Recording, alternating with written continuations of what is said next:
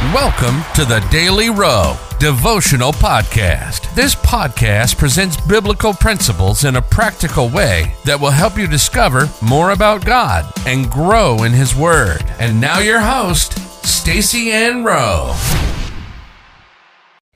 Welcome again, friends, to another daily devotional.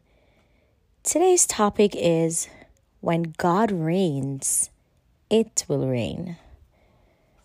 The Bible verse comes to us from Deuteronomy 28, verse 12. The Lord shall open unto thee his good treasure, the heaven to give the rain unto thy land in his season, and to bless all the work of thine hand. And thou shalt lend unto many nations, and thou shalt not borrow. A failure to let God reign could prevent it from raining in your life. To see the truth of this statement, we need not look further than 1 Kings 17. It did not rain in Israel for 3.5 years because God no longer reigned over the land.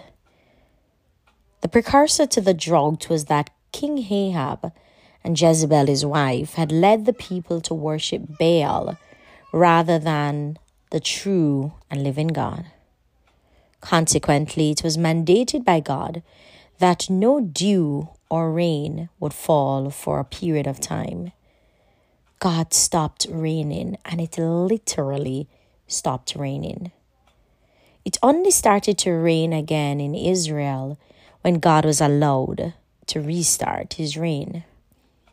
To bring the people to the point where God reigned again, there were 3 things that Elijah led the people to do. Firstly, he brought them to a higher place represented by Mount Carmel. For God to reign, they had to break habits that were not aligned to the Word of God. The second thing that Elijah did was to repair the altar of the Lord. The repair of the altar represents total surrender. It was only after the people had totally surrendered to God that they could reestablish God as the Lord of their lives. The third thing that Elijah led the people to do was to repent. To repent is to have a change in mindset. The people had to get to that point before God could reign again.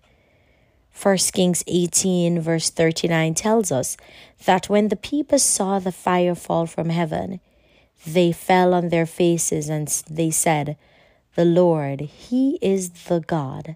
The Lord, He is the God."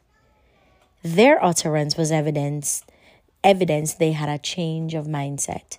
They no longer saw Baal as God. They saw the true and living God as their God. The changed mindset propelled them to not only think differently, they also acted differently. They helped Elijah slew the 450 prophets of Baal. After all this was done, they experienced an abundance of rain.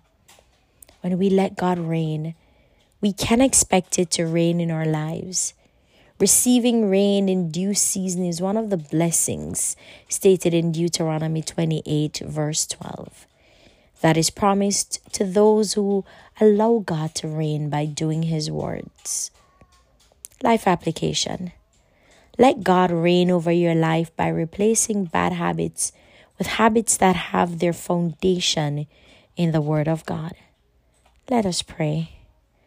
Lord, reign in my life and take control of everything in and concerning my life. In Jesus' name, amen.